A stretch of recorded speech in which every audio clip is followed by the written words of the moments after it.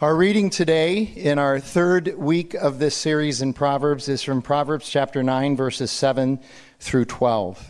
Solomon writes these words, "Whoever corrects a scoffer gets himself abuse, and he who reproves a wicked man incurs injury. Do not reprove a scoffer, or he will hate you. Reprove a wise man, and he will love you. Give instruction to a wise man, and he will be wiser still. Teach a righteous man, and he will increase in learning.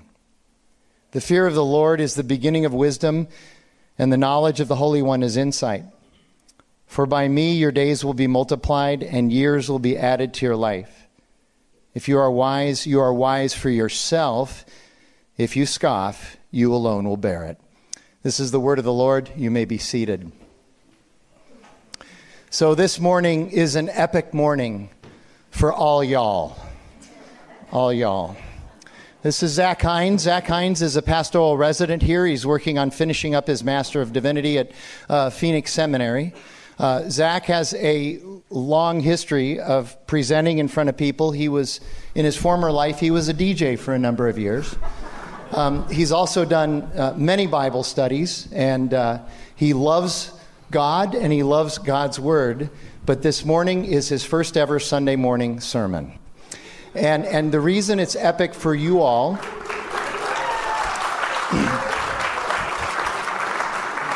he hasn't done anything yet. It's true. The reason it's epic for you all is because in another several years, someday Zach will be up here. He's going to be an old pro, and you're going to be able to elbow the person next to you, and you're going to say, "I remember his first." So take it away, Zach. Well, good morning. Thank you. Good morning. It was funny when I got here this morning. Everyone's like, "Zach, it's your big day. It's your big day." And I got married less than a year ago, and this is not my big day. This is not my big day, but like Frank said, my name is Zach. I'm a pastoral resident here. It's basically like a pastor in training. I get to learn from Frank and Tyler and Trey, all the wheelings and dealings of a pastor. And it's been great, and I love it. Welcome. I'm excited to be here. I'm excited to open up God's Word and to see what it has for us today. If you're new here, welcome. I would love to meet you. My job is actually to meet new people and get them connected with the church. And so if you're new, I would love to meet you in the back after service. But as we get into the series of Proverbs, back into where we're going today, let's recap where we've been. And so in the first week, Frank and Trey, they came up and they talked about the audience of the book of Proverbs. They talked about how it's a father writing to his son, but also they talked about it being this neutral party, someone towing the line of whether to turn down the path of wisdom or the path of foolishness, folly. And so this book of Proverbs is written to what the author of Proverbs calls the simple. And it's not simple in regard to intelligence level, but it's simpleness in regard to youthfulness or naivety. They don't know, and so they're walking the path. And we'll get to see that a little bit later as they wisdom and folly call out to the simple to walk their path. And then last week, Pastor Trey came up and he talked about instruction and the importance of instruction as we walk out our faith following Jesus. He shared with us frailly original proverbs such as many years mean much wisdom. Many years means much experience. Much experience does not mean much wisdom. Or instruction heard is good. Instruction applied is wisdom. God's Word is our primary avenue for instruction.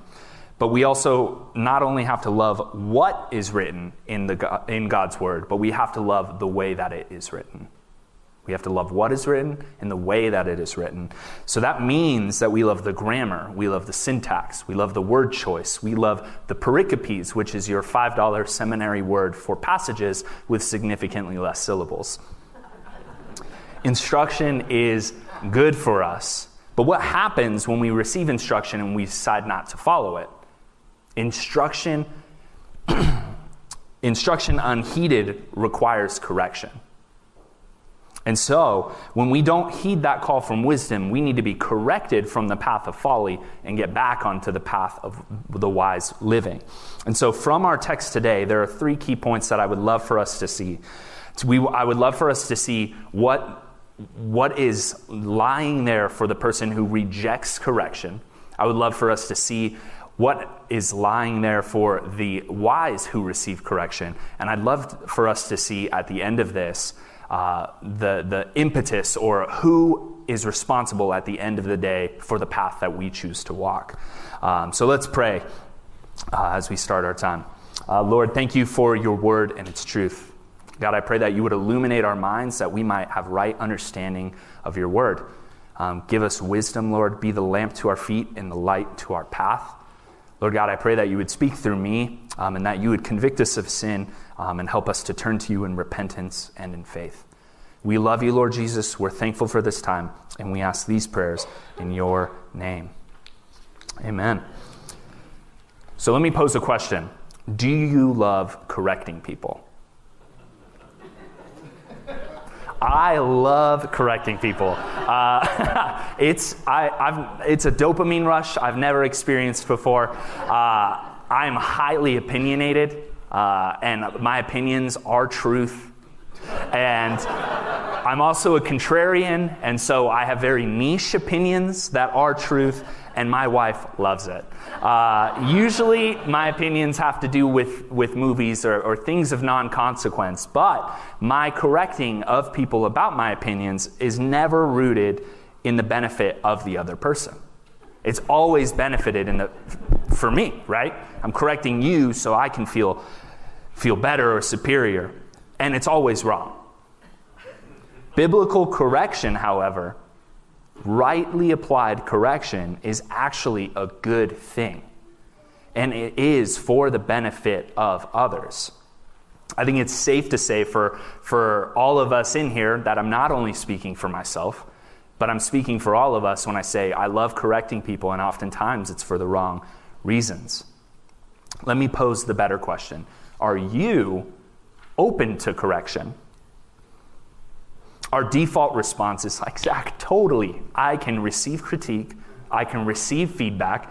I can receive criticisms and not let it get to me whatsoever, and I can receive it in wisdom humbly. Right? But the truth is, when we leave this church, we actually are out in a world that's shaping us to take correction not as a gift, but as an affront to the very core of our being. If you give correction, you actually hate the person that you're correcting. Again, we have to ask the question, what does God's word have to say about correction? Because in Christ and in humility and with discernment, we're capable of receiving correction in order that we might apply it to our lives as instruction. But again, oftentimes, when I receive correction, I don't like to be found out to be wrong. I don't like to be lacking, and I definitely don't like when my sins are pointed out. So I often proceed in foolishness. One example of such foolishness is last summer when my family, my newly acquired family through the covenant of marriage, went on a vacation to Omro, Wisconsin. And we stayed in a cabin or a house on a lake in Oshkosh. It was very, very cool. Lake Butamore. I guarantee you could not spell that if you tried right now. But we stayed on this lake, and the 2 unspoken rules of staying in this cabin are you have to get in the lake or float on the lake, and you have to watch tennis. Both of those things at the time are a no-go for me. I do not like dirty water, and I do not like tennis at this point. And so we go out on the lake, and I'm doing my husbandly duties, and I get in the water, and then I come back in, and we're watching tennis, and I'm scoffing, actually openly scoffing, and I'm like, tennis is terrible, it's lame, 15 love, and they're like, Zach, you have to get the tennis that's on this computer screen, you have to get it on our TV so we can all watch it. And I'm like, no. But I do it anyways, and I get it on the screen, and the Lord starts working. I start to watch tennis, and I start to watch the rhythm and the back and forwards, and they always celebrate like this. They always celebrate like this. And I start to see the beauty that is the game of tennis. And as I'm watching it, my wife is correcting me. Her family is correcting me. They're telling me tennis is good. And by the end of this trip, I'm actually walking the better path of life, understanding that tennis is the greatest game there is. How many times, I know that's cheeky, but how many times have we received instruction and correction and thought we received it from our coworkers or loved ones or our supervisors at work or even our children and thought, who are you to correct me? Who are you to tell me what to do? Remember, correction is good when rooted in God's will. And we have to receive correction when we lose sight of the fear of the Lord. So let's turn to an example from Scripture. Let me tell you about a time when David acted wisely and got onto the path of wisdom. And so it starts when he commits adultery with Bathsheba, which is not wise, by the way. But it starts there. He commits this adultery. He then recognizes the error of his ways, but he's not recognizing it in the fact that he sinned against the Lord. He's trying to cover his own butt. So then he organizes Uriah being sent to the front lines of the battlefield so that he would die in battle. And he covers up this conspiracy to cover his own. He doesn't want to get implicated in this. And so then the prophet Nathan comes along and he tells them a story about a rich man who owns a ton of sheep and a poor man who has one little ewe lamb. And the rich man has everything that he could ever want, and he receives a guest. And you know, when you have guests over, you prepare a nice meal. And he prepares a nice meal, but he doesn't want to tap into his reserves because, God forbid, you lose all your sheep. And so he takes this poor man's one sheep. And he takes it, prepares it for a meal, and the man loses it. And David's anger is kindled, and he says, as the Lord lives, surely this man must die. And Nathan flips the script, and he says, you are that man. And in that moment, the Lord used Nathan to actually instruct him to get back and correct him, to get back on the path of wisdom, because we get to see it in how David responded. David responds not with anger or frustration, but with worship. He fasts and is disciplined by the Lord. And at the end of the discipline, when the child dies, he says, okay. And he worships the Lord for who he is. David is set back on the path of wisdom in the same way that my wife and her family corrected me of the error of my ways, riding my steps to the path of life that is the sport of tennis. She's still trying to correct me for liking Novak Djokovic, who dominated last night, by the way, against Manarino, just in case you were wondering. But when we receive instruction, we can respond in one of two ways. We can either do the instruction and we walk wisely, or we can reject it. And that's when we're in need of correction. And that comes through reproof or rebuke, discipline, as we saw in the David story. Or we can receive it. There does not seem to be a third avenue in Scripture upon what I've seen as I've read, and I'm sure you've seen that as well. There's the path of life or the path of death. The first 5 books of the Bible are called the Pentateuch or the Torah.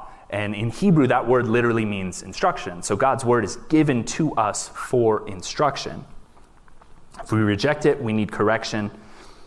However, if you continually reject correction, Solomon would call you a scoffer, which we got to hear when we were reading earlier. See what Solomon says in Proverbs 19:27. Cease to hear instruction, my son, and you will stray away from knowledge. Correction is needed when instruction goes unheeded.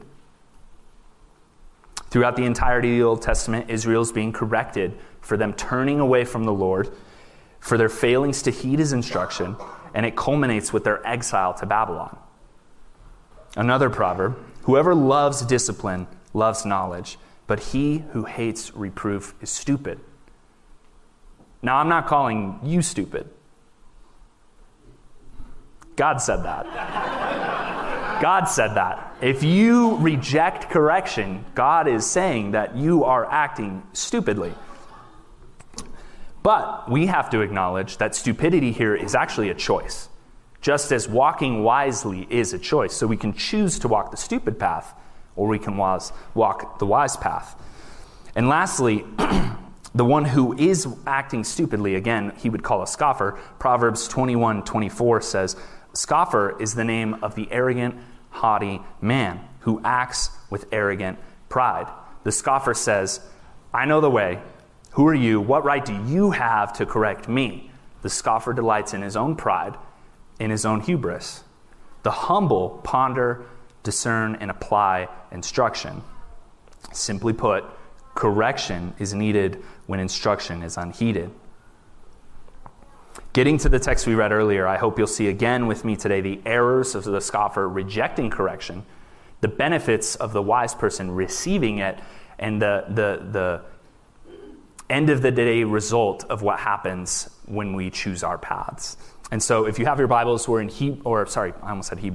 We're in Proverbs 9, starting in verse 7. Solomon writes, "Whoever corrects a scoffer gets himself abuse, and he who reproves a wicked man incurs injury. Do not reprove a scoffer, or he will hate you." These are striking words against the scoffer. They've received the instruction and it's gone unheeded. You can look no further again to the cancel culture of our day to see foolish behavior on display. We see evidence of abuse towards others, injurious behavior, and hatred in response to correction. Those are the three words that are key in this phrase. Abuse, injury, and hatred on part of the scoffer. Cultural proverbs would read something like this: "If you do not affirm what I believe, you are hurting me."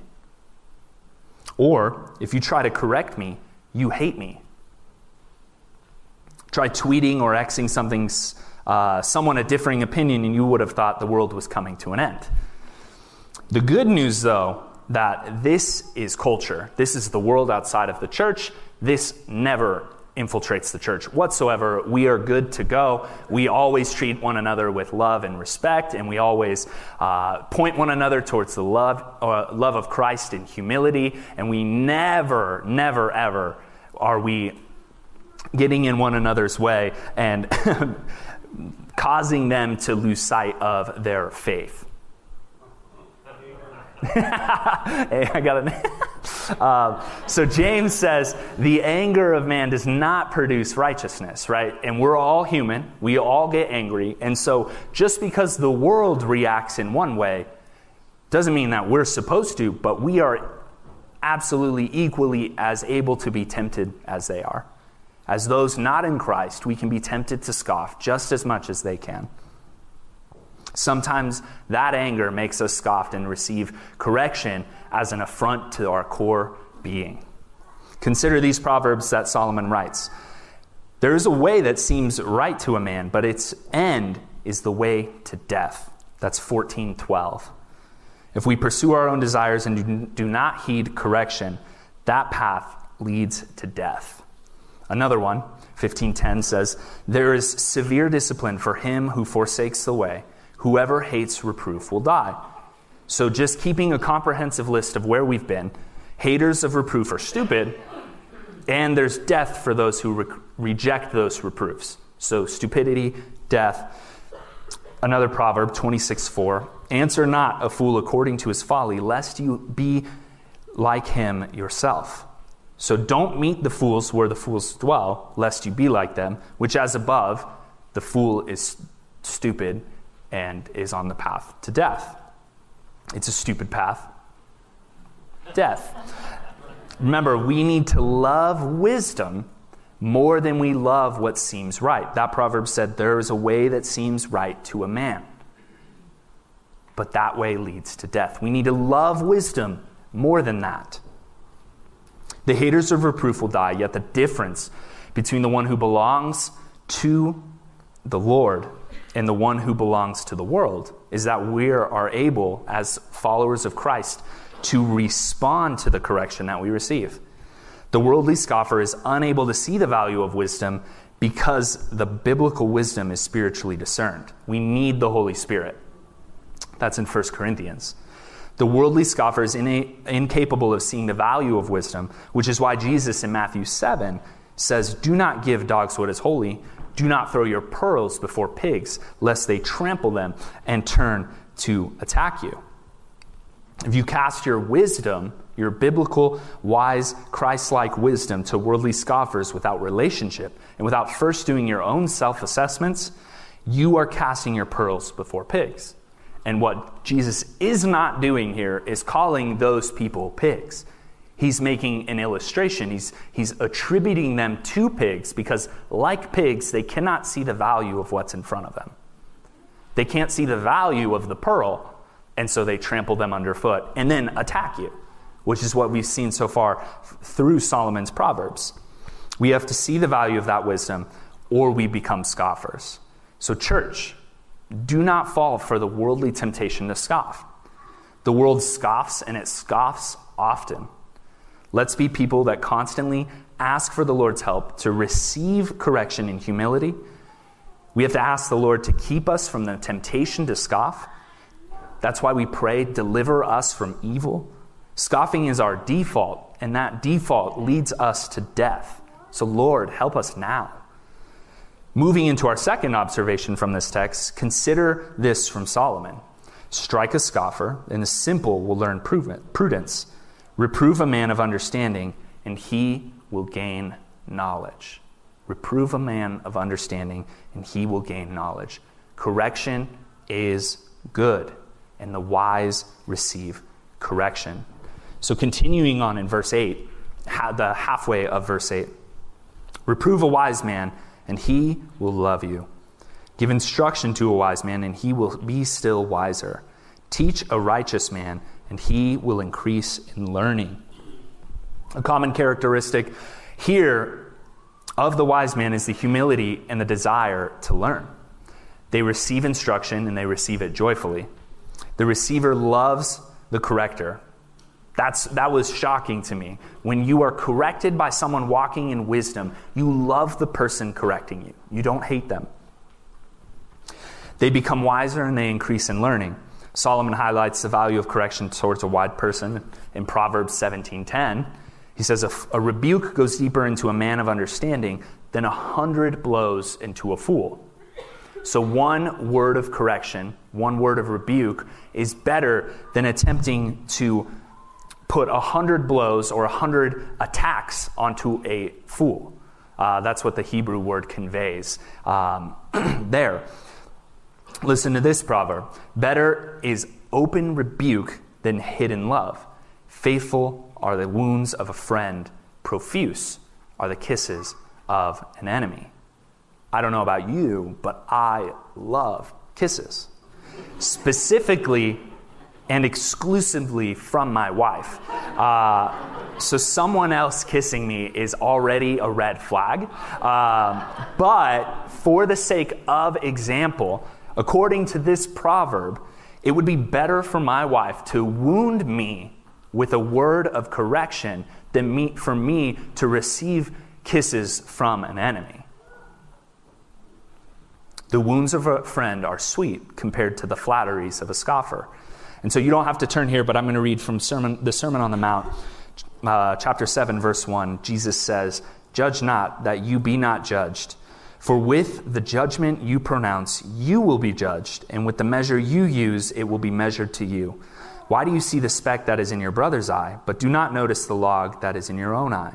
Or how can you say to your brother, 'Let me take the speck out of your eye,' when there is a log in your own eye? You hypocrite! First take the log out of your own eye, and then you will see clearly to take the speck out of your brother's eye." Our default is to go after other people's specks, right? We love correcting other people. But we have a log problem of our own. We must first be concerned with our own logs before we can be concerned with other people's specks. The scoffer can't accept wisdom and instruction, but the wise are able to see the value of what is being shared. They can discern its value and intention. They can see the pearl for what it's worth. We have to be open to the rebukes of our friends through wisdom and discernment and recognize our own logs. We image Christ when we receive correction that points us back to our intended design of imaging him. This is important to understand because when we read about idolatry in the Old Testament, it helps us understand the significance of these foreign gods, these statues and images that these Israelites make. We are image bearers, and when we image the one true God, we can see and hear. When we reject correction, we reject God, and we begin to image the things that we actually start to worship. G.K. Beale writes a book titled, "You Are What You Worship." And so if you worship, like the Israelites, a golden calf, they image, when you worship that calf, that statue, you image that statue by not being able to see or hear, because statues cannot see or hear, right? When we image the one true living God, we actually can see and hear the ways to get back onto the path of wisdom. Consider this stool. This stool was designed for a purpose. It has an intention, and there is something to be done with this stool, similar to us. When it's not living out its intended design, this is no longer, it needs to be corrected. It's not doing what it needs to do. I could sit on this stool for a little bit. It would be uncomfortable, and it would maybe break. I don't know. It is an older stool. It's been here the whole time I've been at this church. So I don't know. But it's not doing what it's designed to do. When we correct it, it is now doing what it is designed to do. And that's the same thing that correction does for us. Correction points us back to the path where we can do what we are designed to do, and that is to image God. The purpose is to restore our brothers and sisters back to that image, and the Bible has much to say about that. You can look in the Gospel of Matthew, chapter 18, or James, chapter 5. Correction gets us back on the path. And as we compare the scoffer to the wise, my prayer for us would be that we would first be concerned with our own logs. Yes, we know that there are specks in others. They're tempting to pull out.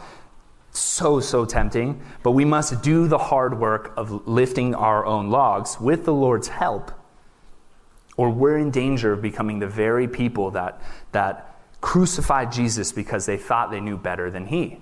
This example of Peter trying to correct the Lord after he just received this beautiful blessing in the Gospels. Peter, it comes to him and he says, well, you told me you're gonna die to reign, bring in your kingdom.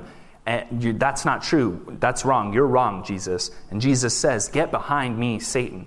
You are a hindrance to me, for you are not setting your mind on the things of God, but on the things of man.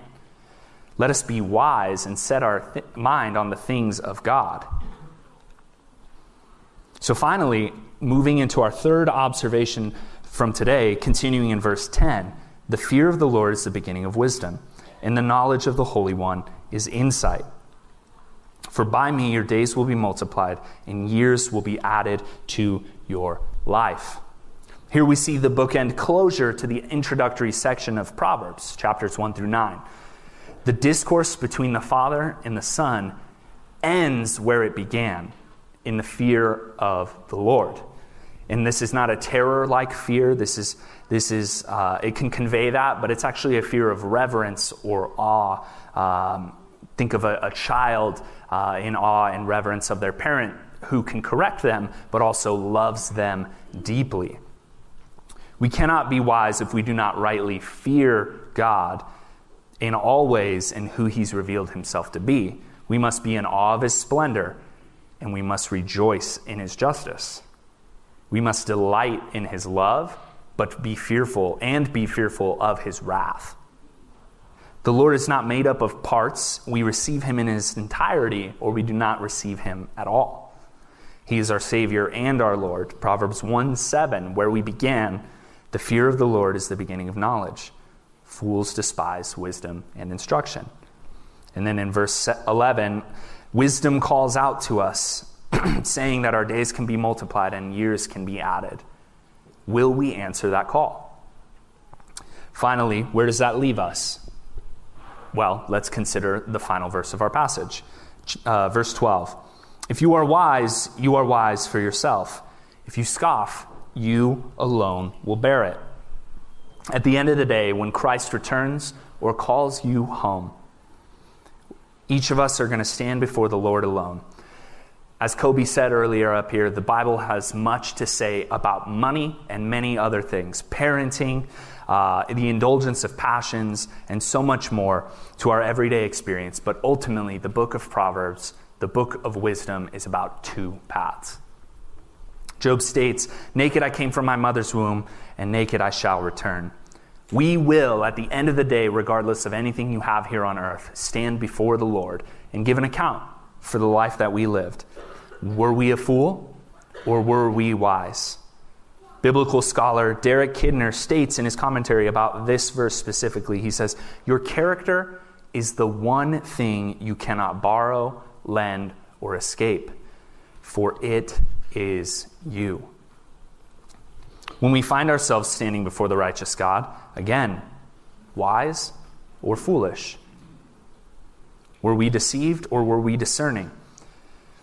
The rest of chapter 9 of Proverbs, it's a very beautiful chapter, is this little bookend of the passage that we studied, verses 7 through 12. Verses 1 through 6 and 13 through 18 are two parties. As one of my friends, Josh, would say, these are two parties that are happening. The first one, wisdom is throwing. Wisdom's built her house, hewn 7 pillars, slaughtered her beasts, she's mixed wine, she's set her table, sent out young women to call, "Whoever's simple, let him turn in here. Come, eat of my bread, drink wine, leave your simple ways and live, and walk in the way of insight." Her party sounds great. She's proactive in her planning, she's intentional, she's caring, she's concerned for the person on the path. She invites you to walk, and most encouragingly, she invites you to live. Folly's party, on the other hand, is not as great. She is loud, deceptive, she has no knowledge, she's sitting around taking what's not hers. She takes the path of least resistance, she's stolen the supplies for the feast, and ultimately her company find themselves in the depths of Sheol. Her path leads to death. In verse 15 is striking. She calls to the simple, and her target is you.